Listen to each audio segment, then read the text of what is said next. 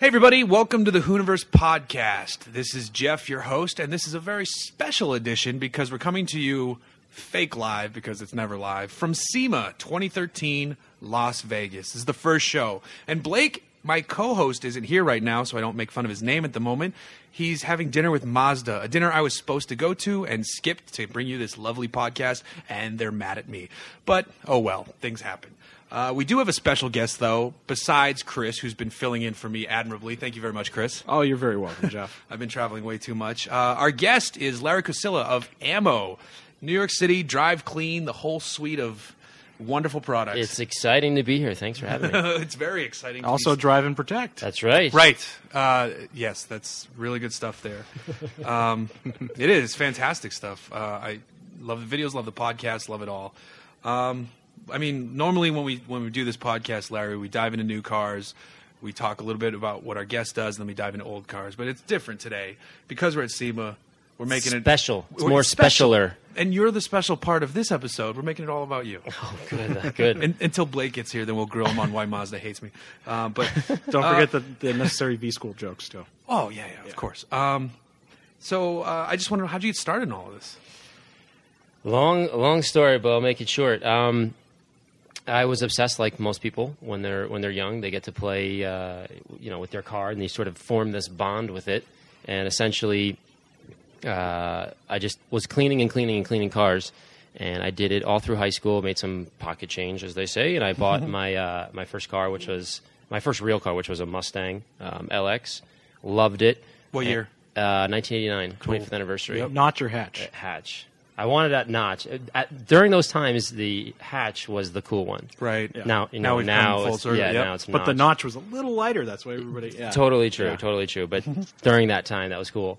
And we actually take you put the special tail lights in from the. It was crazy at that point. And I think I've mentioned this a few times, maybe on TST. But when I had that car forever, and then I didn't drive it for a while when I was in college, and essentially I sold it to a guy in my town. And literally, they tell you a story. 2 weeks later, the guy wraps it around a pole. This guy literally wrapped it around a pole. And not like he hit a pole. He bent it around a pole, and the pole happened to be on a police station. It was insane. So there's no way you were going to clean that one up. Was this like a kid or a guy in his 20s? No, it was a kid. And, the car had extra horsepower, blah, blah, blah. If you don't treat those cars right, they come and bite you. Oh, yeah. And he had, I put 5-point harnesses in. Oh, geez. And he wasn't wearing them. So his head hit the windshield, and he was fine. Yeah. But he was when I saw it, there was blood all on the inside of the car. So he was like, "Can you clean it?" I'm like, "You're worried about the blood?" That really? Yeah, because it got flatbedded. He lived clean it. He lived really close to the car wash that I owned at the time. So he would always come by and be like, "Are you going to sell that? Are you going to sell that?" No. And he finally wore me down. Can you clean it? Yeah. That's going to be on his tombstone. That's the least of his worries is the Larry, blood. Let me ask you, what ammo product is good for getting out the phone pole? That's awesome. I mean, there probably is one, but yeah. I like that story. Yeah, the kid I sold my first car to, which was an 8700 Prelude, he loved it because it had a mild, no like power upgrades, it had a mild just aftermarket stereo system and nothing crazy, but he loved it and he just bumped the crap out of it. The bass makes you go faster, from what I understand. In a Honda, yeah. No kidding. Absolutely. But that winter, the cable clutch froze and snapped, and he didn't even care. He still loved the car. He fixed it. I'm like, I guess that good it didn't happen to me. But at least he didn't wrap it. If you wrap a Honda Prelude around a pole, you had to really mess up. Yeah. Yeah. Now, you detail folk, and I don't mean that in a derogatory way. Just I'm missing the gene that you guys have, or you're missing the gene that the average person has. 'Cause you guys are crazy. It's a little, it's, I guess I'd say obsessive, yes. but perfectionist and all those kind of words. But I think I like doing it because of that bond that you get with the car, which, I say this or I do it in the videos, and you can see me now. I go right over the top of your head. Some people just get it or they don't get it. Right. But the detailing people who are really into, nurturing and cultivating that car bond, totally, get what I'm saying. And it's been great. Some people are into it and some people aren't. Yeah, I don't think you can just say, oh, that's kind of cool, maybe I'll try that, and then pick it up. I mean, some people might be able to and discover part of them they didn't know existed, but I feel like you either know that you want to do this or you don't. Yeah. Yes, exactly. It was, I did that all through high school. I went to, University of Virginia, a great school. I detailed in college, and again, this is all pocket change. It wasn't, a real business. I was in school. It was beer money while you were in school. Yeah, exactly. So when I got out, I did what you're supposed to do. I got this fancy education. Let's go to Wall Street and go do that kind of thing. And I got this amazing job, and I was absolutely miserable. And the whole time I was there, it was a natural gas commodities job, which sounds horrible even talking about it now. I had no idea this was even your history. Yeah. So I worked for a trader who was like the biggest natural gas commodity trader. So I would reconcile. I'm falling asleep as we're saying. I would reconcile his trades at the end of the day to see if he was up or down, and verify the price. Because when I sold it at $2, and he said, "No, I sold it at 2.1," and blah blah blah, and that was $5 million if it was 1 penny off. So it was really boring. Anyways, I'd stand at the table and I was supposed to be watching the market, and I was sitting there reading detailing books. I'm like, "There's something wrong with this picture here." So eventually I left, and I went to Cooper Classic Cars, which was a cool place to work, which was cars for the film industry. Oh, wow. So I don't even know what it was, 22 or 23 or whatever. And I got to drive around cars like Dinos and very old Mercedes. Damn. Tough job when you were at school. In Manhattan, Lower Manhattan. Oh, I love that. Oprah shoots, Oprah magazine shoots, and Lifetime or Life, whatever it is, the female channel, whatever. Was it Lifetime? I think Lifetime was... Whatever. They were doing a movie. Oxygen, maybe. Oxygen, something like that. So a lot of movies, and it was just like a cool experience. And I said, wow, I can probably do this on my own. Not necessarily for the film thing, but he hired me to drive it because I was responsible and make sure it appeared in the videos and in the print ads, whatever, a certain way. Right. So I figured, hey, I can go do this on my own. Started a car wash, and the rest is sort of history. It was a weird route, but I think I had to do the first thing to really... Yeah. Because, when you first start off, you're like, oh, well, I really like washing cars, but I'm not sure if I can do it as a career. Yeah. So you have to have that sort of, try something that you may not, like or whatever to reinforce what you do like. Yeah, absolutely. No, absolutely. Now, when you were doing it in college, did you have the level of precision that you have? I mean, I'm sure you've increased your skill level as you've gone through, but I mean, these college kids, were they getting pretty clean damn cars when you were done with them? Yeah, I mean, they were getting clean. They weren't getting to like the level I have now where it's, I know what kind of paint is on there and, microscope this and hours of restoration kind of thing. Then it was like 89 Wrangler. It was like cleaning out, nasty, cans and old sandwiches from 3 months ago and things like that. But I mean, that's how you start, and that's how you get into that. So it certainly helped me, but it's over a long period of time, practicing, meaning working. But I also, I know it sounds really dorky, but studied a whole lot. So I mean, I read a lot of forums and things of that nature, and then I printed out. Back in the day, there's guys. There weren't ebooks, but they were basically like the longest PDFs ever in history. I would print them out and just burn through like reams of paper and just go through and write notes and say like, okay, yeah, I've come into this into this problem before, and I did it this way. And if you go to my house, I have these stacks. Now I have stacks of formulas from all the stuff that we make, and that's a whole other. We can talk about that, but of all these detailing books and things, and that's why we're sort of. Every day sort of compiling more and more notes, and basically I try to talk about that when I can't think of something cool to put on a video. I'm like, oh, let's go back to my old notes and see what happened in the year 2000 and talk about it. And to be fair, the Drive and Protect podcast that you did with your wife Victoria is by far your most popular episode, and it's your geekiest episode by far. You guys get into formulation stuff. Yeah. I wanted to ask you that. Why do you think I got so many hits on that one? One? Does this say Dr. Victoria Landry? I think one, it's the girl factor. You've got a girl on a podcast, and then the two, you guys are actually giving a lot of information out that you just can't get anywhere else. Yeah, people are saying that. People are like, "Whoa, Dan, this is crazy. You're giving this away for free?" And I was like, sure. Like, I didn't think it was like, you going to pay me for it? Awesome. But no, I'll get, whatever. Now, how involved are you in the formulations of your products? It was big. So I'll continue that story so it makes sense.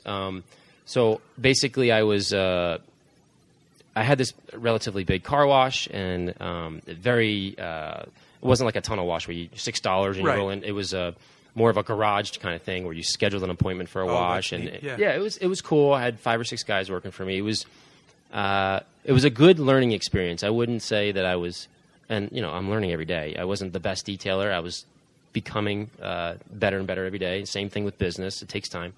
And what happened was, when you own a detail shop or any sort of business, especially now at SEMA, this is a good example where people like SEMA guys will come to your shop, not necessarily SEMA guys, but you know what I mean, jobbers they call them, and they'll say, "Hey, I want to sell you, tools and blah blah blah." This particular guy was, "I want to sell you this compound, this new compound that came out years ago." And thinking about it now, it's actually funny how much has progressed, and we can talk about that too. We can get really nerdy if you want to get really nerdy. But so the guy showed up and basically said, "This is amazing. I hear you're a fantastic detailer, blah blah blah." And I'm sure he's blowing smoke because he wanted to sell me stuff. And he said, "Try this polish." And I said, I have no idea how to use your particular polish. It's special XYZ, blah blah blah, and new formula, whatever. And I said, "Buff the panel." And I could see. I'll go on a tangent here. Like, I play a lot of sports. I played college hockey and the whole thing. I can just smell a hockey player. I skate better than I walk. I can just look at a guy and be like, I know that he can play hockey. When I saw this guy, when he picked up the polisher, I was like, this guy can't do anything with the... So it was almost my own fault, but I got one of my employees' cars and I said, show me how to use this show me how to use this product on the car. And sure enough, he didn't necessarily ruin the car, but he didn't do a really great job. And I was like, get out of here. If you're going to sell me a product that you can't even use, that seems really weird. Long and short of it is a couple weeks later, the CEO or the head guy or whoever called me from that company and said, hey, would you do some consulting? Meaning, we manufacture these products, but we're not necessarily into the detailing. And I was like, that's crazy. That's really crazy. How could you possibly sell something that you're not...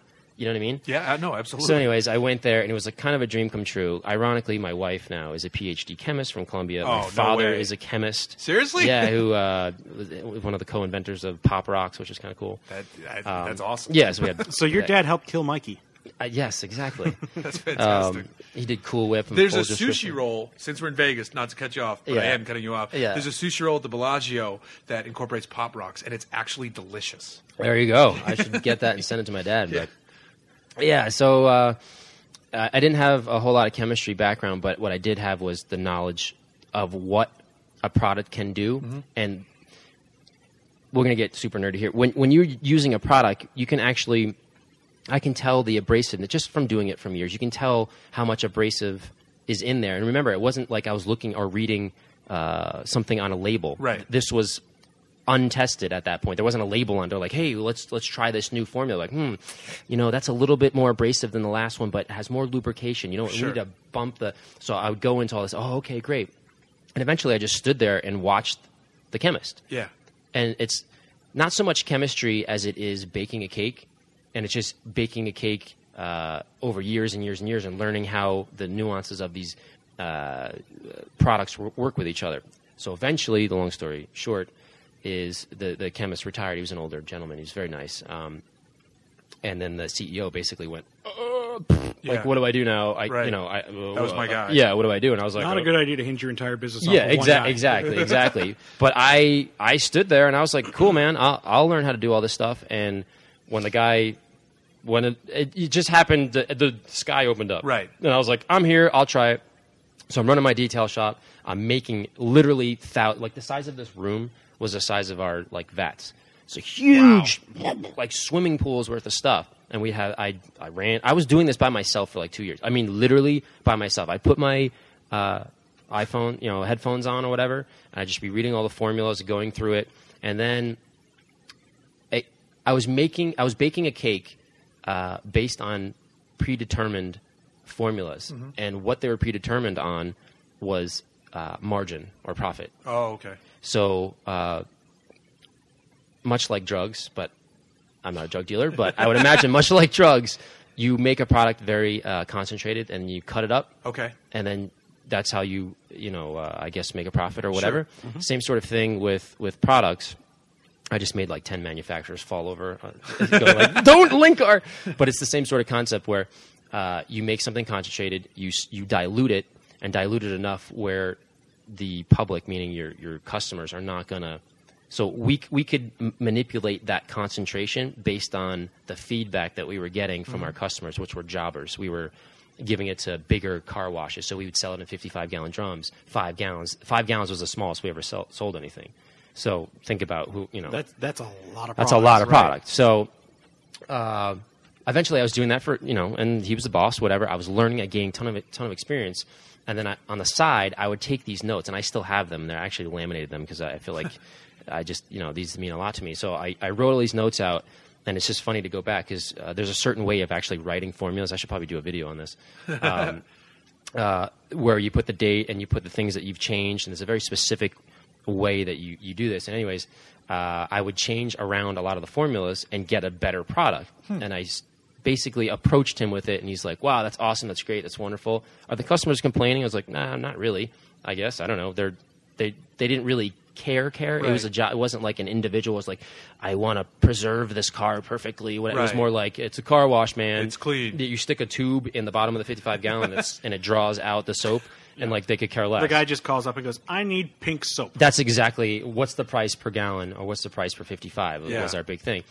And so I basically made like really good stuff that cost a little bit more because I didn't, just like gas, when you have a more refined gas, it costs more. So I was using more refined product. You were making 110 and they wanted to sell 87. Yeah, and I was cool with it. I was like, whatever, man, that's fine. But I went, hey, boss man, is it cool if I make this on the side? He's like, yeah, just cover the raw material or whatever, or just work an extra day or whatever. And I was like, oh, okay, cool. So I made my 5 gallons. I was like, I was all excited and basically used that for my business. And at the same time, my business was growing more mobile. And I have a whole podcast on I could talk about this for days, as the difference between a fixed base location and a mobile, which is where I tended to go because I'm not a big fan of overhead. Anyways, that's a whole topic for another day. So I was using all these products, and people kept asking me, what are you using? Are you using... I'm actually not going to name anything because all my friends are here at SEMA now, but all these other good products. And I said, oh, no, those are great products as well. But I'm using a product that I make, and it was people just didn't get, because it is weird that I got the opportunity to do that. Yeah, I mean that's a major that the average person in your shoes, like if you didn't have that random guy come to you, if he came to somebody else, who might not have had the drive to just say, yeah, I can do this too while I'm doing this. I mean that's kind of crazy. Yeah, that's why I feel like I kind of have both sides. Mm-hmm. Like you can be the world's best detailer and all those fun things, but at the same time, it's important to understand the tools that you're using, but like really understand. Yeah. Then you can have, those are tools that you can use in this war that we're fighting, meaning a dirty car kind of thing. So it was nice to put the two of those together. Well, you're the baker that's raising the chickens, and you've got your own wheat field, and you're making all the ingredients to then bake a cake. Yeah, so I sort of pieced all these things together, and at the end of the day, people were asking me, what are you using? And it was very hard to answer that because it wasn't like XYZ. Oh, okay, cool, man. Right. Thanks for that. It was like, but I didn't have a name. Formulation 172. Yeah, it's like literally what that was. and talking about that, it'd be whatever the main ingredient was the name of it. You start off, and then you go, 1, 4, blah, blah, blah, and the last one was 5, and then if I screwed it up, it'd be 6, 7. So if I was telling you, it'd be formula 1, 2, 3, 4, 5, 6. And the next week would be 1, 2, 3, 4, 5, 7. So good thing it wasn't good thing you didn't wind up on Formula 409 for some reason. Yeah, like shit, we got to that do that or strangely WD-40. Yeah, yeah, exactly. So eventually, I put a name Ammo to it, and one of my bigger clients, we'll leave it at that, kind of a famous guy or whatever, sort of inspired it or whatever, but. Oh, there's lots of ammo going on here where when I do a car, I looks like a yard sale is kind of the joke. Like I take all my tools out and I wrap it around because I put my headphones on and I go into this weird world and like leave me alone. And it looks like an explosion around the car of all my tools. And it was something along the lines of, there's a lot of, you got all the ammo, you can, whatever. And I was like, oh, that works. That's cool. So I'll put something on the bottles just because it was just weird to have to keep answering the same question. Of, what is it? And it's like, what's the name of your dog? And I'm like, dog. I don't know his name. So you have to kind of name Labradoodle 274. Yeah, exactly. Please report for breakfast. So, then Ammo was born. And it's cool because, the whole point of Ammo is that we least the company now, and it's my company, is we believe in having these cars to drive them. That's like the whole purpose of it, and it's a little bit out there maybe, but I think we detail it because it makes the drive way better. Well, I think you almost exemplified that in one of my favorite videos that you did when you did the KTM. Yeah, the two-wheel. Yeah, so you took a bike that was meant to be ridden in the dirt, and you cleaned it, and then the guy could rip through the city. Yeah, and then he actually got it dirty like 5 seconds after that, and I was happy. I was happy for it. So like our whole mission awesome. is to inspire guys splash. to drive. yeah. So coming from my career of doing like super $40 million cars, which is awesome and sounds really exciting, and it is. It's more exciting. I could care less if it's a Ferrari or a Honda Civic. I genuinely, I really don't care. As it looks good. As long as it looks good and it makes you feel good and you're driving and you're like experiencing that whole thing, that's kind of I just don't want to get caught up. I don't want to go into the 70-hour detail and then put it like I used to, literally in a bubble in those plastic things, and then ship it across the country. It was like, seriously, like, I don't know. I just did all that work, and you're not gonna. You bake this amazing cake, and you're not gonna eat it. It's like, what the hell? Like, no, that's a good analogy. That's a really good analogy. So, I mean, speaking of your videos too, you do the stuff for Drive, but then you also have your channel where you crank out some 45-minute videos. But the amazing thing is, because the average watch through or whatever the term is on a video on YouTube would be like 3 minutes. Yeah. And then people's attention spans start dropping off like cliffs. Yeah. People watch your videos all the way through. I'm not a detail obsessive guy at all, and I watch your videos all the way through. Yeah, they're weird. They're interesting. They're just weird. Like the last one I just did was probably the weirdest one of all. It was pushing 19 minutes, and I'm sitting there, I'm like sweating. I'm like, I cannot cut this anymore because I want to give all the information possible.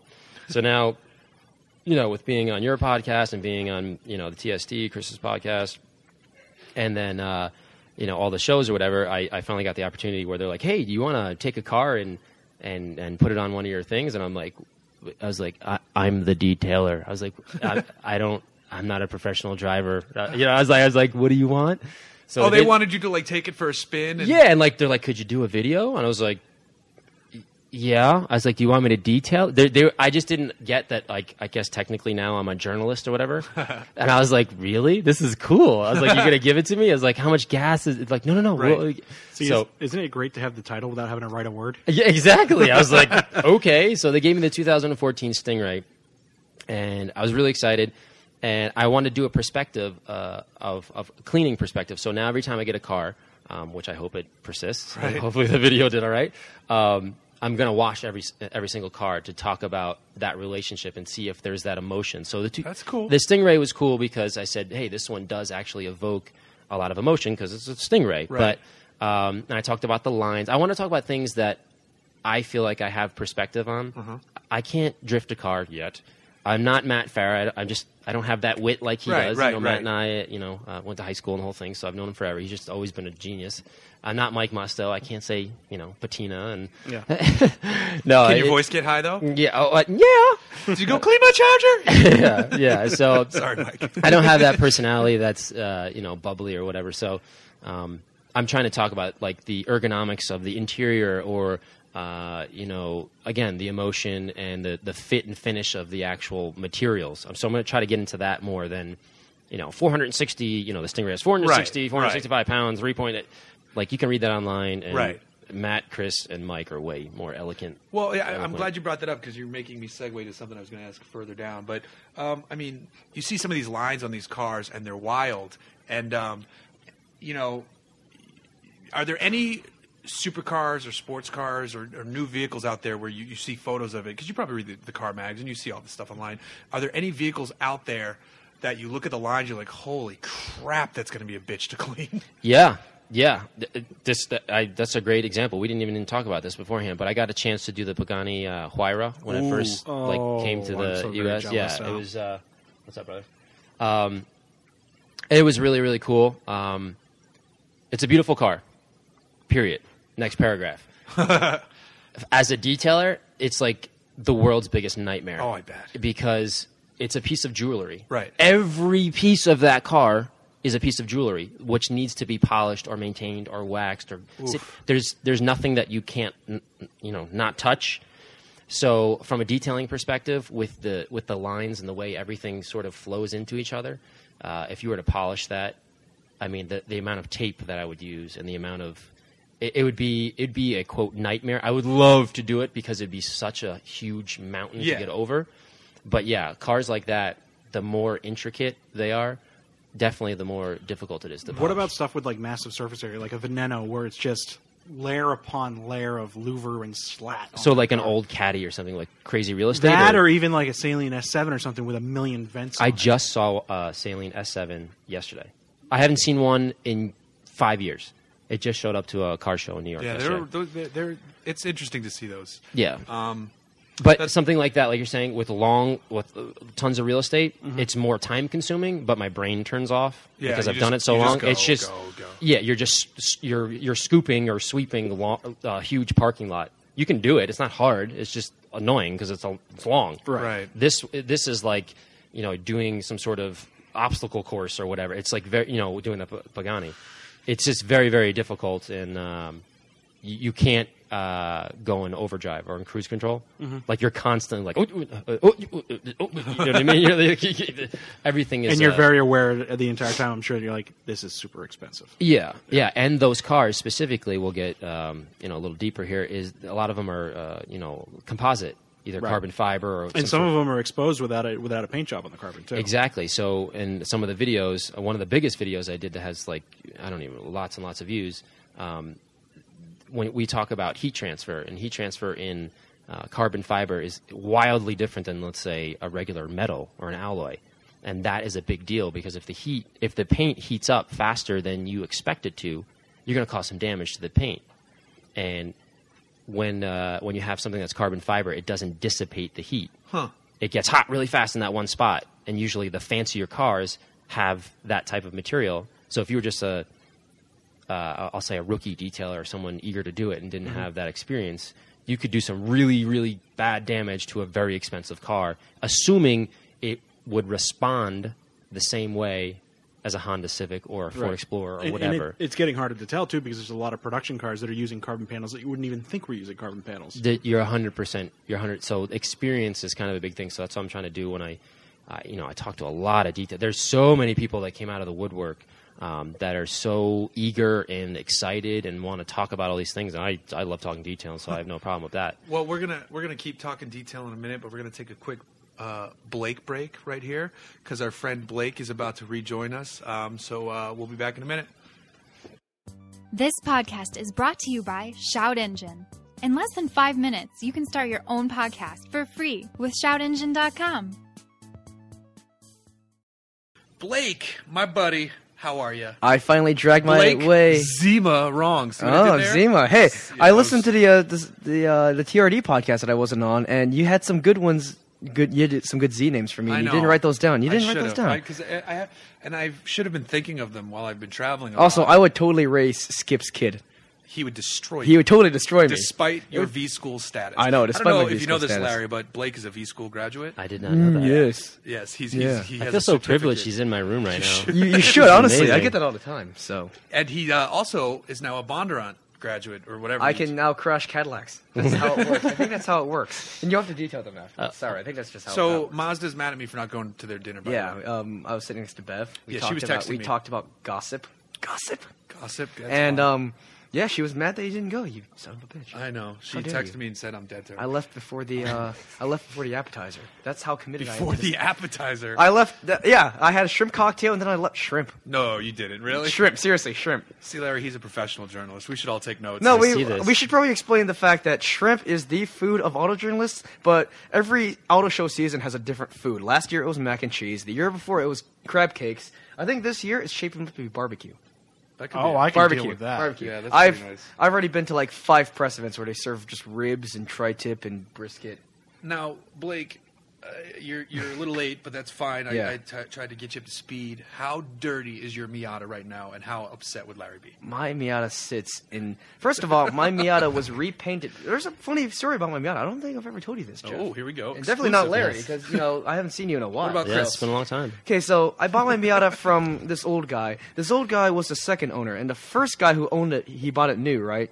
When he sold it, Well, that's how the first guy... that's how it works. That's how it works. That's how things work, right? Hey, listen, you and your details. So the first guy, he was going through a divorce. And his ex-wife managed to key every single panel of the car, keyed the wheels, just stabbed huge gouges in the steering wheel. And there's even one mark, just like a knife mark on the airbag, the passenger airbag cover. Still? Yeah, still. And you bought it? Yeah, well, here's the thing. I bought it after the second owner repainted it, because the second owner The second owner was the guy who had the car second owner, yes, I think that's how It was that after works. it was after the first guy. Yes, right. He didn't buy it new. He bought it second. Thanks, Jeff. Yes, but who's on first? That's right. What's on second? Anyway, he's I don't know. He worked at a body shop, so he knew painting and everything. So he painted it, and that's how I got my stripe, because he wanted to mimic. Yeah, I know you're laughing. No, actually, I think it looks kind of cool. So for the it's uninitiated, stock Blake has one solid blue stripe running horizontally across From his front hood. wheel to across front the wheel. hood, from front wheel to front wheel. I yeah. actually kind of like He, it. This is different. Well, I can pick it out in a parking lot, which is Horizontally? horizontally. Yeah, from yeah. fender to fender. From fender to fender. It's weird, but the second owner, who bought the car second, he really liked FIA Cobras, and back in the day they used to put yellow stripes across the hood of these gray Cobras. So he really liked that, and he But he Bought didn't that. do that. no, 'Cause he your did a car's blue and white. Yeah, he did that instead. So he repainted it a factory color, and if you look closely, there's weird scratches underneath 8 layers of clear coat that he. Did he paint it or did a body shop He paint it? painted it because he worked at a body shop. Okay. So that's the backstory on that. But yes, the car is fucking filthy right now. Absolutely filthy. Just I like bet my my mouth. Civic is dirtier. Your Civic is dirtier out of principle because you own it. Yeah. That's how it works. Well, I'll keep my wagon clean when that's done. That's a But I euphemism. They wanna both di- I was sound going to say, gross. is that a euphemism? That's a euphemism. Paint your wagon. So So I want to dive back into... We went off the cliff real fast right there. yeah. As soon as you showed Larry, up. you would be outraged and probably charge me a fortune if I were to ask you to detail my car because I park it outside. It does have a nardy steering wheel, though. Yeah, no, yes, indeed. So I park it outside because I am a poor person. I don't have a garage or covered parking. And after a week, it just looks like I just drove it through the Sahara. It's Yeah. gross. It's also L.A. Oh, wow. So Well, you did drive it Well, through the shit Mojave, happens. so yeah, I'm gonna do that next week too. So Did you drive it here? No, What'd you drive here? I drove a Hyundai Equus Ultimate. Wow. You have That's to say actually a nice ride. You have to say 430 horsepower, Ultimate with a pause after you say Equus. Nice. What's Yeah. so ultimate about it? It's got a really nice rear seat with 2 screens, and you have one of those back seats where you can move the front passenger seat Yeah, forward the and back and right stuff. rear is the And it's got executive cooled seat. seats, and it doesn't have massaging seats because I'm a poor person. I know. That's bullshit. What the hell? This is shit. Fuck this. The Bentley Mulsanne I just had massaging seats. Oh, in what were you all driving? 4 What were you seats. driving, Jeff? A $370,000 Bentley. Oh, okay. It cool, was nice. cool. It was mine. nice. Mine is exactly $300,000 less than yours. Seriously, it's $68,000. Well, the base price was $296. It's very nice. The engine's very quiet. Actually, the entire car is very quiet. It's a very smooth engine and everything, and I liked it a lot. The can do adaptive good cruise control. burnouts. It does do good burnouts. I But wanna- I'm not a ruffian. I Jeff, want to so dive back into detailing though, That's a good. That's a because good call. our Why guest- not? That's why. Exactly. We always talk about details Now, Yeah, I'm sure you do. all the time. Larry, before we took our Blake break, you Break with you were Blake. saying that the Wyra is just a wild animal of the detailing kingdom. Yeah, it's the most beautiful thing ever. It would be privileged to really do a full detail on it. I only sort of prepped it for that show. What is your? Do you have a favorite standout vehicle of all time that you've done?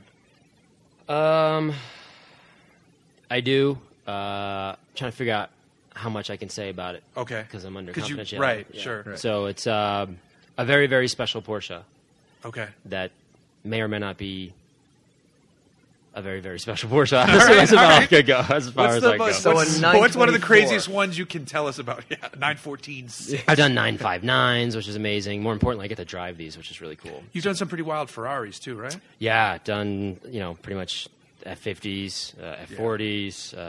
I did, Chris, what did I do in that video? That one? The one I got? Wasn't it like a 280? which one? Yeah, I did 280. This is getting bad when you start to blur on cars that you've done. On Ferraris, especially. Yeah. Oh, they were like 10. Woe is me. No, but I've done a ton of Ferraris, a lot of Porsche. I'm now starting to do a bunch of work for Bugatti, which is a huge privilege. That's exciting. Yes, and I'm doing it. There are a lot of little holes in the vents over the engine cover, aren't there? There are. Yes, that is a nightmare for a detailer. Is that quality time with Q-tips? Is that what that takes? No, that's quality time with 3M tape. I just tape over all those things real fast. It's a nightmare. Now, do you have a vehicle that you aspire to someday clean that you haven't yet done? Yes. Besides the Huayra. Well, I've cleaned that one. I'd like to do a full detail. I mean, that would be like an easy week just from logistics standpoint. It'd be like underneath when you pull the trunk or the engine bonnet up, underneath is actually all like perfect as well. Like so, you'd have to almost sit on the motor on the engine to clean the underneath. Like the Ford GT shell. Yeah. Could you imagine if the owner walked out and was like, "What the fuck are you doing? Get in the underside." Yeah. You know what just dawned on me the other day is I was reading some stuff on Singer. Their entire engine bay is leather. Now that seems like that would be hell to clean at that point. Inside the hood? Yeah. What? Yeah. That's awesome. Quilted The inside leather. of the hood is leather? Yep. Quilted leather in the engine bay. That seems like a fiery way to go out. I don't But know, a is that gonna stylish way to catch? go out. It would smell really good. Yeah. Don't lift. Now, So I would love to do that Ralph Lauren car we talked about. I can never remember the name of it. Bugatti. Oh Atlantic. yeah, it was the Yeah. Bugatti Right. Atlantique, Yeah. the Right. 57 SC. I think don't know. anything Ralph Lauren has, really, because he's also got, I think he's got a 250 Testarossa. He has or a couple something. nice cars. Yeah, he's got that. Yeah, you I could heard say he's that. got You might that call him Bentley enthusiast. 3.5 liter supercharged one. He's got the 959, which you've done before, so whatever, right? 959 is a privilege. Yeah. I love that car. Now, I gotta ask, a lot of these cars you're doing, you're doing F50s, you're doing 959s. You're either doing cars that are, in collections, so they're not driven every day, for example. And you're also doing newer cars, like the Bugattis are new, not many miles on them. So how really filthy are they when they come in? Well, you're talking about two separate things. The way that I've gone with my career now, I guess, or whatever, or the place that I've gotten to is I pretty much only work. I'm lucky enough to be able to work with the people who actually drive them. I know that sounds a little goofy, but I'm not crazy about doing cars that only sit in showrooms. Just collecting dust. Yeah, it kind of makes me feel bad. You know what I mean? It's like, well, I don't know. Why do all this stuff if you're not going to drive it?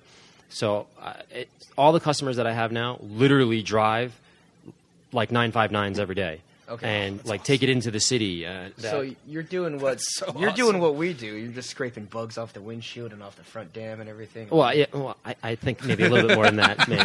Well, I mean, for Slightly starters, right? Because they're driven every day, so they're just Yeah. So cleaning up it's bugs. really about the maintenance of the car. So usually I come in if I take on a new client. I come in, I restore all of them to whatever they need. Some of them, that's all I need to do is look at them and just go, wow, they're amazing, good. We don't have to do anything to that. So that's kind of the good relationship that I have with my clients. Like, hey, if it doesn't need it, here's what I say in little seminars and things, and I'll do some plugs at the end if you don't mind of all course, these places please I'm do. going to. But you don't want me to come and do your car.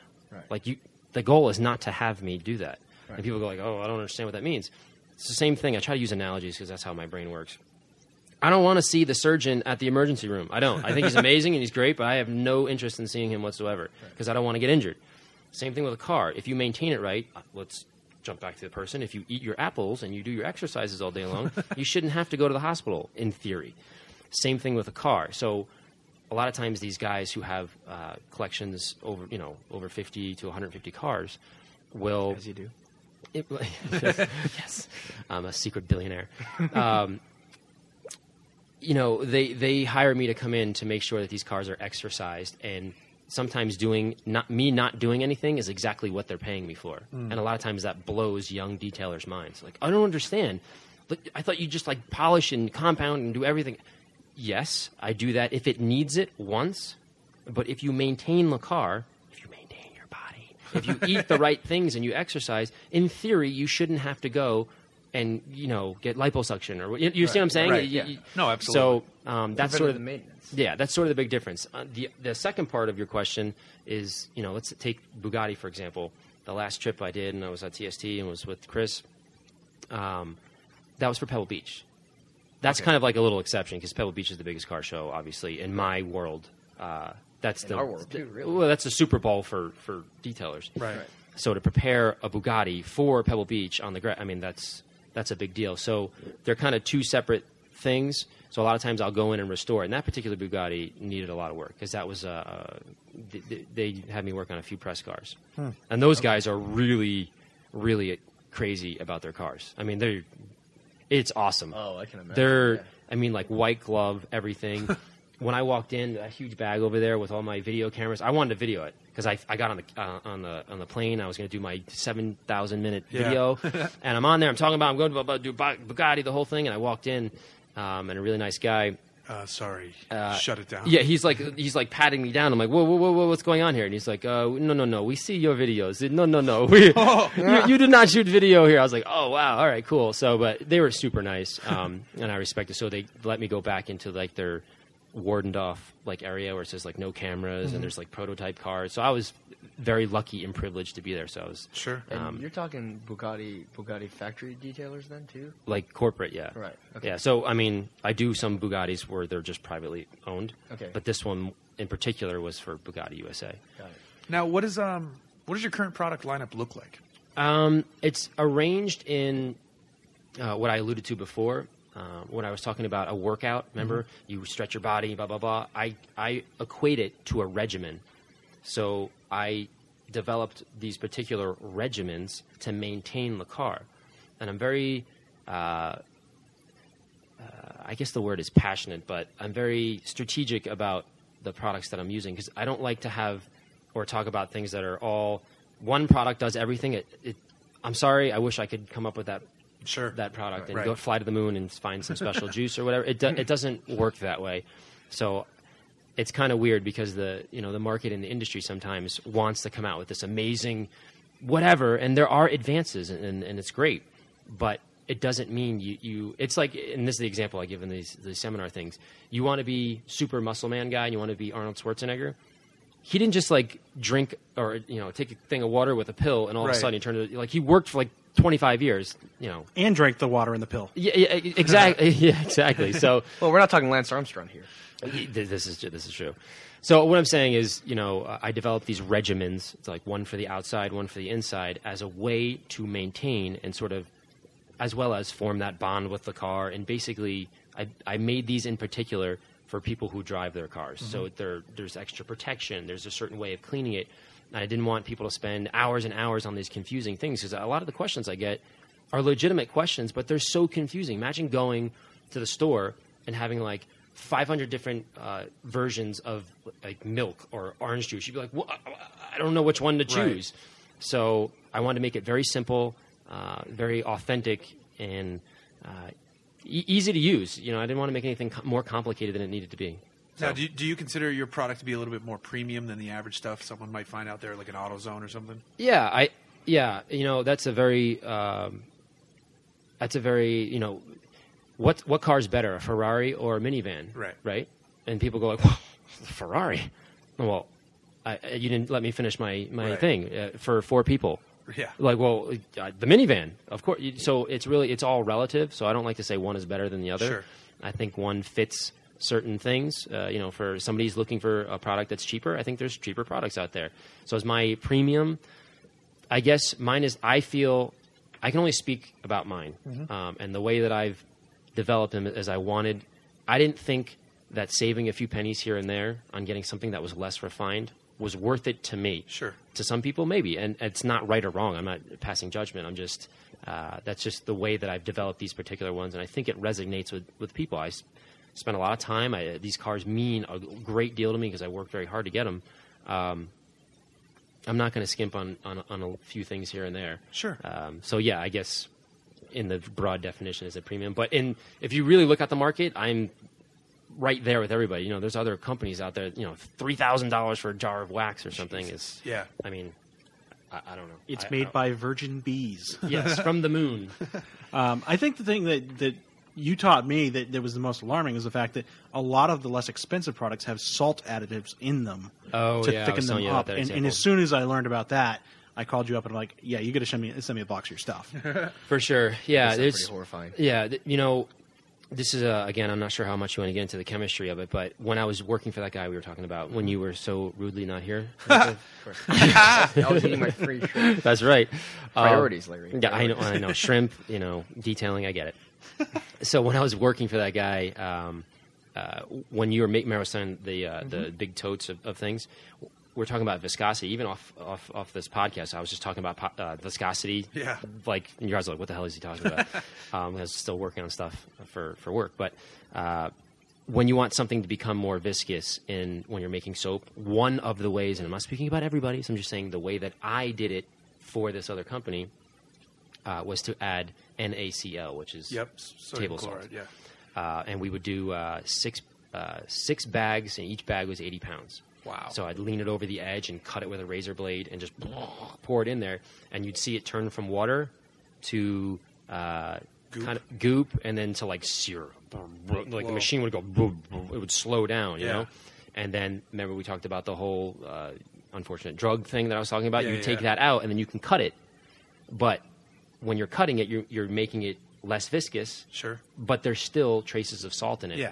And I was saying to myself, I remember I said before I couldn't really talk about that other car, but there's a particular car that's the first of the first, and it's very old, and there's no paint on it, and blah, blah, blah. If I were to wash that car with 0.0001% of salt, would it do something? I don't know. I don't think so. But am I going to take that chance on a $40 million car? What, are you out of your mind? I was like, no way. I'll spend the extra 30 cents on having it more refined. You see what I'm saying? So that's where kind of that whole thing came to. Now, speaking of cars like that, you have your own new baby in your life, so to speak. Tell us about the Porsche. The Porsche 964. I love it. It's a car that I've always wanted. I think it's not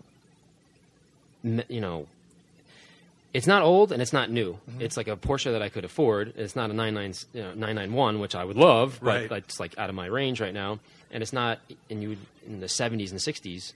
Those are less drivable, but they're also more expensive. Right. You know what I mean? So this is a perfect... and the 993s are kind of... 993s, that's what people keep saying. 993s, you keep going back and forth. I'm not a 996 guy. I'm just not. I don't think most people are. I mean, they're like giving I them like away. them because they're affordable. They're giving them away right now. You can get a GT3 for you're also nothing. saying, because it's across the board for Porsches right now and everything. Their values are going up, but 964s have exploded. They're gone nuts. Yeah. And I'm telling you right now, honestly, I have 3 different guys, and they're listening to this podcast, I would imagine, who have purchased 964s. Like, dude, I saw your 964. I'm obsessed with it. I have, they have 10 other cars, but I have to get this one right now. Even Musto was talking about it. Really? And he's coming to, when he comes to New York after SEMA, we're going to do a video of him driving it. Nice. I love the car. I have a C4, and Matt always gives me crap about it, but he doesn't know anything, so that's fine. Well, he lives in California. Yeah, now. Whatever. I love the C4. I'm in New York. I'm going to drive it all the time. We are planning to pull the motor in probably 3 or 4 weeks. Just rebuild just rebuild it, but with 2013 parts. Awesome. All forged things. That'll be sweet. Yeah, it's going to be great. Dave G. Johnson, my fellow coworker in Sacramento, he owns a 914. He's got a project there, and he's definitely getting a 964, like probably sometime next year or something like that. Is he really? Yeah, he's told me a lot about this. Davey G. Johnson, multiple Porsche owner. Yeah. Good for him. So I got to ask, so the rebuild on the Porsche motor, is that due to the usual oil leak situation that they have, or 100 million%? Okay. It leaks like it goes on the exhaust every once in a while, and then my wife's like, "Okay, we're going up." I cannot smell any more smoke. Like, I'm cool with it, whatever. I just step on the gas harder, and the smoke goes away, kind of thing. But and top it off, every couple of weeks. Yeah, exactly. Well, it burns. I mean, it's oil cooled, so it burns a lot of oil, anyways. Yeah. But when it's leaking, it's burning oil and leaking at the same. So it's you could drive it for the rest of your life like that. It's just irritating to have smoke. When you first got it, was the first thing you did just take it home and clean the shit out of it? The first thing I did was I got it. The guy showed up at my house at like 8 o'clock at night. I pulled it into the garage, and then I sat in the garage for a while. And my wife was like really freaked out because she was like, "You're so happy." I just couldn't believe, because I built this garage around it, and I put all these pictures. And awesome. My wife's like, "What are you doing? You don't own the car." And this was like 6 months before I bought the car. It's like, I'm buying this car. And she's like, "Wow, this is creepy because there's no car here." So then finally, when I got in there, yeah, exactly. Women like to set up nurseries, and men like to set up garages. Exactly. I set up a garage nursery. So when it was there, it was kind of surreal, and I was really excited. And some girls like Porsches too. Yeah, that's true. They exist. A good friend of mine here is a very big Porsche fanatic. So. Yes, I live over there. She's a Porsche. Oh God. So the first thing I did was drive it Really? into Manhattan. The first day I owned it, drove it into Manhattan, and then I don't know if you know or are familiar with this 964s, but that was when they kind of threw out the old model and basically built a new platform. It was kind of a new change to them. So there's the gas gauge, and then to the right of the gas gauge is a oil. If your oil's topped up, it's like a weird gauge. I don't even know what it's called. Yeah, it's not pressure or temp, right? No, it's just like if it's in the like middle. oil fill level? Yeah, like Is if it's there not, oil in the car? Yes. That's exactly what it is. It's like is yes or no. No. But when you drive, Yeah. it's not functional because you're driving. Right. It's only when you're at idle. So I didn't it's almost know like this. a reverse oil pressure gauge. Because Yes. those, exactly. That's exactly it. Interesting. So I'm sure the Germans if had a it- very precise reason for it. Yeah. Well, it was basically, guys aren't going to be working on their cars. They need a big red light that goes off saying you need to put oil in it because it's an oil-cooled car. So this is the original idiot gauge. Yes. That's funny. So think about what you said. It's the reverse of the oil Right. gauge. So when you're driving, what is saw it doing? Drop. You're like, oh shit. It's done. It was in below the red. And I had just got the car. So I'm calling the guy while I'm driving my new car. I was smiling and crying at the same time. I'm like, I'm going to kill you. His car's breaking down. I pulled over on Must be 125th laughing. Street. And then I was sitting there. Yeah. Bro. Yeah, he chill. sent me a text. Car's He's working. Like, he's like, dude, it doesn't work when you're driving. And I at that point, I had read the manual because I was Says that. sitting. Yeah, but I was idling. I let it idle because I was trying to see what was going on. And then it came back up, and I'm reading the book, and I'm like, oh, it's back up, and I look like an idiot. But That's awesome. yeah, that was my first day with the car. Plus, your car came with a manual, so that's probably increased its value. Absolutely. Yeah. That's funny. Yeah, it was fun. And Numbers matching orders I manual. like that you drove it into the city. I love the idea of that because I'm originally from Boston, and if I move back to Boston someday, I want to have like a '68 Charger and be that guy in the Just city. hear the exhaust bouncing off the skyscrapers. And I want everybody's head to turn and be like, "Who's this asshole?" You don't want to be prevented from driving a car. I was Right. like, I am not getting a car that I can't go into the city. Yeah, I mean, I'm not going to go into some crazy area and potholes. Like, I love my car, Right. But I don't want to baby it. Right. The purpose was to drive it and then to get it dirty because I actually enjoy. It's a relaxing. I need to get away, kind of clean my car thing. Yeah. It's like therapeutic. I was just driving a 1970 Oldsmobile 442 through downtown Austin, and I mean, thumbs up, and because people don't expect to see a car No. like that, and they probably would have reacted similar. I mean, it's Texas, so they'd probably like the Olds a little more than the Porsche, but you'd still get thumbs up. You get people taking pictures, and it's just you might get a little bit of reaction out on the country roads, but in the city, they're like, "That's awesome." Yeah, and I they're love that definitely- feeling. Jeff, have you been to Austin before? I was wondering. Very briefly once, Okay. but it was more outside the city with Mazda, oddly enough.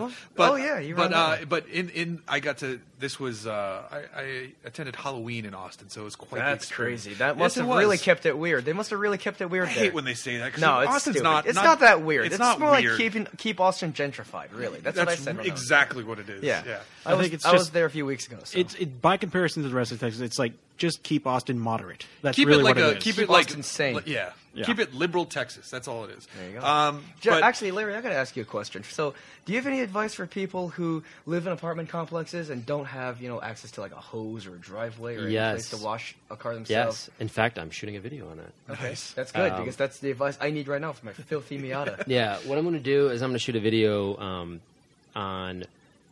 I'm going to take people to Home Depot and show them this thing that you need to buy.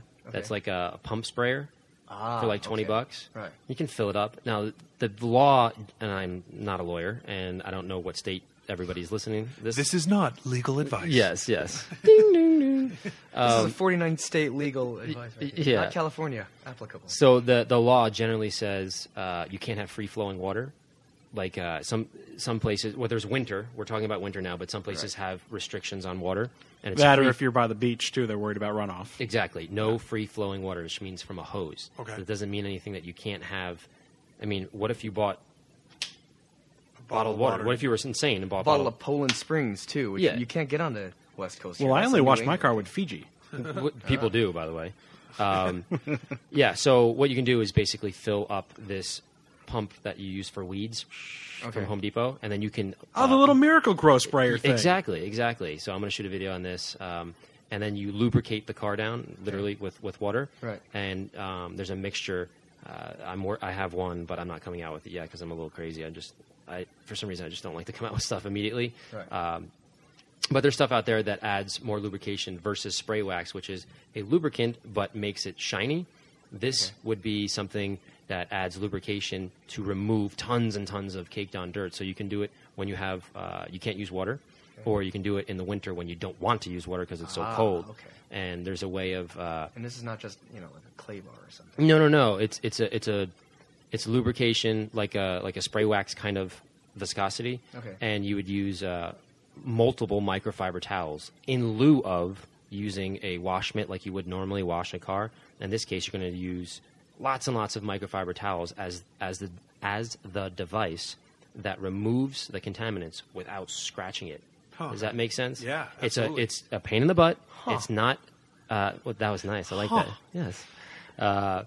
It's not the greatest thing in the world. I mean, you should wash your car the normal way. But if you're not going to do it the normal way and you have to do it, this is a great alternative. Now, if someone like Blake was saying, could you go to one of those places where you put $10 in quarters in and use that system with some of your products? I mean, you can. Just for the water purposes, maybe? Absolutely. Like, if you want to use the... And not their soap. Oh, gosh. No, right. You just keep it on the spray and the rinse, and that's it. Yeah. I mean, you can... Yeah. You got it exactly. Don't use the thing sense. where The brush. The brush. Yeah. Oh God, no! Where it just cakes out like a Willy Wonka episode. Yeah, or but if scene. you look at it, those are just fibers Plastic, that just push the dirt around. Yeah. Remember, when you want to clean dirt off, you have to pick it up or remove it, either with pressure, with a power washer, with soap that emulsifies the dirt and pulls it away, or with a wash mitt. If you're doing it with the brush, you're literally just going in circles with abrasive. Right. Well, and the thing that weirds me out with that, if you ever pick up one of those brushes, you can feel all the grit from the other cars. Yeah. So you're basically sanding your car. Well, and then if I go to one of those places, the guy in front of me, because I'm in Huntington Beach, just cleaned the mud off his lifted, F-250. I'm like, cool, this brush is ruined. But that's the same thing with Civic. That's the same thing with automatic car washes. Yeah. I say to people, because it never works out, look at the car in front of you and look at the car behind you. Do you think there's a guy in there dialing back? Ooh, a Porsche just showed up. Let me dial back the abrasiveness on this. Like, no, of course not. It's a one-shot deal. And that's specifically the roller ones, not the no touch. No, the no touch is that's a horse of a different color. I'm talking about the ones you put on. You know what? We should start calling those other ones bad touch. I like that. Coined. Now, I mentioned driving that 442 in Texas, and not to veer away from cleaning, but I want to talk a little bit about some of the stuff we've been up to, Blake and I. So we're shooting some more American detours. That's one of the reasons I've been traveling. But I want to talk about one of the greatest cars I've ever driven on this trip. Okay. Before the 442, I spent 2 days driving basically a factory 5 Type 65 coupe, which is the replica of the Shelby Daytona Cobra. And what engine was it? This is the fun part. So you think when you hear about these builds, someone will do a 302 or a 289, or people are doing the new 5-liter Coyote motor, which would be a great choice. Cool. That's a great motor. Cool. This guy took a Windsor-based 454 with like a bunch of forged internals. He's making 650 to 675 on the motor. And it has a 275 shot of nitrous. Oh my gosh! He's never had the nerve. Jeff. He's never. I was going to say, have you ever hit nitrous on like a really powerful car? Not on my Civic, but that doesn't count. And I didn't even. It's absolutely terrifying. Yeah. Like you usually spin in a circle because you can't control the power. I've driven a car where an owner said it was a Shelby Cobra with a shot of nitrous. The owner said the original owner hit it once and spun immediately. The owner of this Cobra said he hasn't had the nerve to hit it yet, but he's prepping to run the Texas Mile, and he's shooting for 210 to 215. How can you own a 215? I drove this car for 2 days and not hit it like the instant you buy it? Because it's 270. Well, this guy built it. Self-preservation? This guy built it. Yeah. That's overrated. Yeah, he's going to have to hit it at the Texas Mile, too. Right. But this guy, it was awesome because he's actually here at SEMA, which is funny. We might meet up. Oh, he was a nephrologist, and he was also taught. It's about kidney doctor. doctor. About kidney doctor. Yeah. Okay. So he taught. He was a practicing doctor. Then he was a teacher. Ancient Egyptian. Yeah, it's like renal and nephrology are related. I only know because I worked for a giant dialysis company for 3 years. Okay, there you go. You and I looked at each other like, my wife worked in hospitals. Yeah. The only reason I know is my wife worked in hospitals. Of course. But so he retired, and then a few years later, he opened up his own shop. So now he builds cars. Nice. And he was super cool. Like tossed me the keys, had fun. Said it was a little cramped, it was a little hot, it was crazy loud, and it was one of the greatest cars I've ever driven. And I want one. I almost said the same thing after the '68 E-Type Jag I drove. Yeah, but that wasn't crazy hot or that loud. They're two. If you ask me, which car I would rather have, if someone said you can have the keys to one of them, my answer would change by the hour. No, you just have to kill him and take both keys. I would have to do Yeah. that. It's a Stab him very in the neck with the keys. Yeah, that's true. It's a very Jekyll and Hyde thing. You know, you have the E-Type and you have the Cobra because you got to have that balance in life. That's philosophical. I mean, just how loud that... I can't believe... If I had that car in California, I probably would be You'd pulled be like over and me with the arrested. F-Type getting pulled over in Santa Monica for driving with the active exhaust on. Well, however loud... And I love Really? the... It happened to you Yeah, once. I love how loud the F-Type is. You wouldn't even hear the F-Type next to this car. Oh, I bet. Just I bet. ripping and snarling. And perfect car for Texas, too. Cruising down the highway. It had drag radials on it. It had Nito drag radials on it, which... Nito, we should have Hoosiers, damn it. It was Hoosiers. almost going to rain on the second day of shooting, and he was a little nervous, but then the rain stopped, and the roads were just a little moist. And he goes, you know how to drive. Just be careful. I'm like, you're awesome. And I was very careful.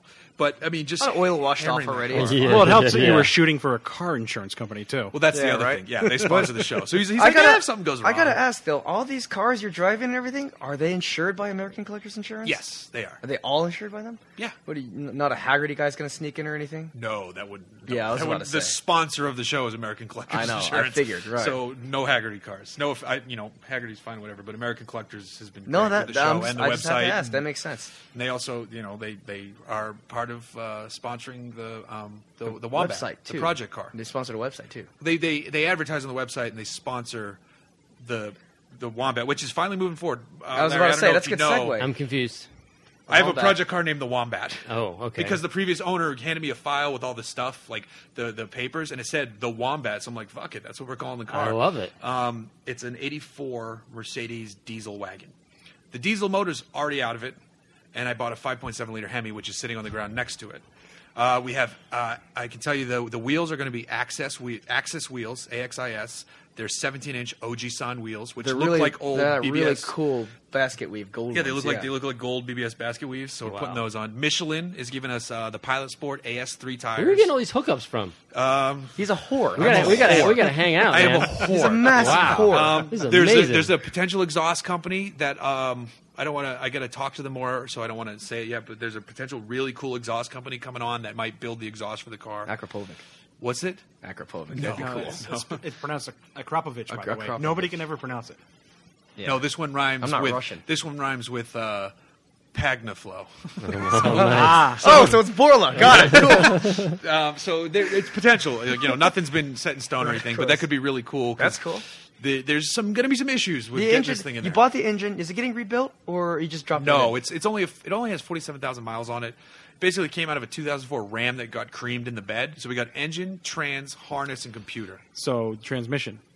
Is it the automatic out of the truck? Or? Yeah. Okay. I was never going to do manual. I was always going to keep it automatic. Okay. Just to keep the looks inside.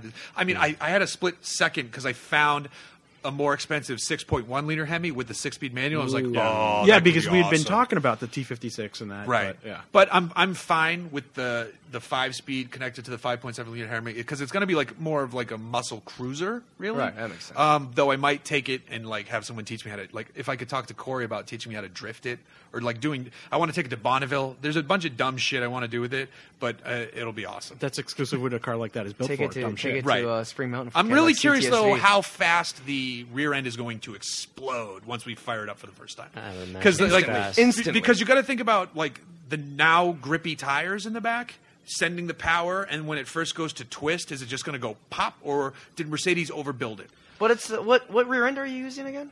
Right now we're just Stock going one? to test it with the stock one. Oh, I'm yeah, betting, you're screwed. Okay, That's- Get I'm that on betting film, the- that's all. No, I we're can definitely say. going to film it, All but right. I'm thinking I'm going to have to pull one out of a Dodge Magnum or something. The stock rear end will probably be fine. It'll probably be the half shafts that'll break. Yeah, because I'm thinking Mercedes might have 30-year-old over-engineered the rear end, but I could be very wrong. No, that's The transmission is much pretty. smaller. Yeah, they over-engineered it for its stock engine, not a 5.7 liter Hemi. Well, because they also put in, not that it made the same powers, but they ran 6.9 liter motors and stuff like that. Yeah, but different car. Well, Yeah, okay. very different. But it also the transmission comes from a truck. Would those so it fit needs on the so much more room. on the bigger SCL? Would those half shafts fit? No, but I don't know about that. But I do know it fits S-Class brakes from the era. And Okay. it's a massive upgrade, so we're going to look into that too. Because nobody makes performance parts for W123 wagons. Though H&R might make Shocking. springs. Yeah. So I don't know. I'm so pumped that you it's should finally find that moving forward. Scandinavian team that ran a drift. The team something Diesel, whatever they were. But no, they were they awesome. were part of. I mean, I'm not going to lie. They're part of the inspiration for this build. Right. Even though we're not keeping it Diesel. Yeah. Because California has those fun gray area Diesel smog laws. I have a bit of excitement. Worst comes to worst, cars moving into Massachusetts or New Hampshire or Florida even. Registered in Massachusetts. Yeah. Skirt the law. I have a fun thing to share with the audience. Now recently that Ken Box video went around, went viral as you will, I guess is what the marketers would call it. It was a Razor Crazy Cart, and I was able to borrow a Crazy Cart from Razor. And I'm so jealous. I got to talk to Ali, the guy who created it. He told me the entire story. It was a 9-year process. He thought of the thing 9 years ago. Really? He worked his ass off trying to get Razor to buy it. Razor rejected him. He left Razor, got a business degree, got an MBA, built his own business case. Razor bought it back from him, and then sat on the idea for 2 years. He got really frustrated, and then basically went to Toys R Us over their heads and was like, "Check it out, dude. This thing's awesome." And then Toys R Us was like, "Hey, Razor, we want to show you that thing that you didn't want to talk to us about." And then Razor built it last year, and they went on sale in July. And here's the thing: you've seen the video. You've seen the video. I haven't. Ken Box one. This guy does a parody of a Ken Block video, like with the music and the sound effects, but it's using this Razor cart. It's designed originally for kids, but it's an adult driving it, and it looks like. And Blake will tell you more. But it looks like you steer and you pull this thing up, and it sends it into drift. It's a cart, right? Wow. On 4 of these shopping cart casters, but it's got one rubber wheel in the front that's electrically driven. So the electric wheel drives it, and then you pull this thing where it raises the rear end. You pull this handbrake on the back that raises the rear end. So the casters, they're normally at an angle, but when you raise it, the casters go vertical, so they can go in any direction you want. And then you steer it, and the thing just spins and spins and spins, and it's awesome. I think the best way to explain it is it's like a creeper that you'd use for crawling under a car on. Yeah. But with a little electric motor with a wheel on it in the middle. Or like the stuff they do at Bondurant School where they can raise exactly, the rear end. That's cool. right. That's actually a perfect analogy with it. So the thing is, they're building. Did they give it to you? No. I'm borrowing it, but they gave it to me, and I brought it to SEMA. Quotes? I brought it. Wait, you have it here? Oh, here's the deal. I was at Willow Springs today. I saw that. I put on a race suit. I put on a helmet, and I let Ken Gushi and Dai Yoshihara drive it. Two Formula Drift guys. Ken Gushi drove it, and he was like, "Man, this thing's fucking sketchy." Break it? No, he didn't break it. But it looked like a handle came off in his hand. Oh, the handle did come off, but the thing's just like stuck on. It's a rubber thing you slide on the thing. Okay. Yeah, it doesn't matter. I mean, that thing falls off all the time. But he drove it. He was like, "This is sketchy." A ringing endorsement. Right. Well, it's a prototype. Actually, basically, it's just a test unit they have in their thing. They're on sale. They're $400 at Target. But here's the thing: they're making an adult version next year. Yes. It can fit up to 240 pounds. It can fit a 6'3" guy. It's got a 36-volt battery. And it can go 20 miles an hour. Sweet. I fit in under all the barriers. New race series. Except the $400. Yeah. I don't care how much it is. I'm going to buy one one. would I'm be going to buy one. It's going to be the perfect pit vehicle for when I go to race. I'm going to have to make friends with them this week. Swappable batteries. It's like the Tesla Model S of toys. If you want to go with that analogy. But right now it only runs for about an hour and a half. And you got to charge it for you got to charge it for 8 hours. But if you have kids, they might get bored with it after that much, but who cares? I'm going to steal this idea and go on Shark Tank. Yeah. So I brought it to SEMA. It's in the trunk of my Hyundai Equus Ultimate, and I'm going to see. I don't know when this podcast is coming out, but you need a GoPro and you need to shoot down the SEMA floor. I'm going to ride it around SEMA with the helmet, and hopefully, if someone can give me a race suit, I'm going to drive it around SEMA. We really need a triangulated mount, a 5D, and then we'll do a chase cam through. I accidentally left my triangulation kit with the rest of the camera crew in Austin, so it's being shipped to me after they went back to Jersey, which sucks because I just bought it and it's very expensive and I miss it because it's lovely. Because it would be fucking hilarious to do a drift video of you in one of the big parking lots here with a car following you. That'd be great. That would be great. Yeah, so I don't know how long to have it for. One's being shipped to Mark Vaughn, which is great because he has 10-year-old kids, and they're going to flip. Oh, well, I'm very excited to see you drive that at SEMA. The thing is rated for 140 pounds, and that's already exceeding me. Oh, I can't ride that one. No, I would love to break that one. You probably still could. Actually today at the at Willow Springs, the chief engineer of the FRS showed up from Japan, and he got to ride it.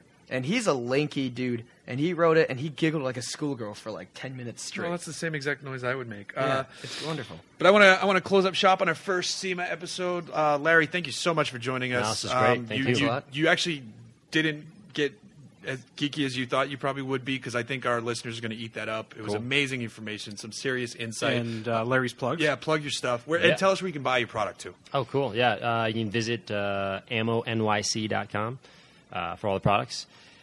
Your podcast, sir? Yeah, you can find Larry's podcast at shoutengine.com/drive-and-protect. Thank you very much. And my YouTube channel, which is ammonyc.com, so like .com, but they don't allow you to put .com. Right. Driving me nuts. So yeah, so just Google search that or YouTube search that. Or just search for Larry Kosilla, and you're like the only one. Yeah, that's pretty much. And one last one. I'm going to be at Mobile Tech Expo. I promised I would do this for them. Giving a seminar on January 9th in Orlando. If you're a detailing crazy person and want to come learn how to be profitable. If you want to detail your F-Body Camaro. That's right. Show up. Yeah, that's it for me. Awesome. Thanks, Larry. It's been a pleasure. Blake, thank you for taking time to come and do a Blake break. I know. Sorry. You got to have more shrimp. Let's go get more shrimp. No. Well, actually, screw that. We're in SEMA. Let's go get drinks. And it's Chris's birthday, so happy birthday, Happy Chris. birthday, Yes, Chris. happy birthday. All right, let's go drink. See you later.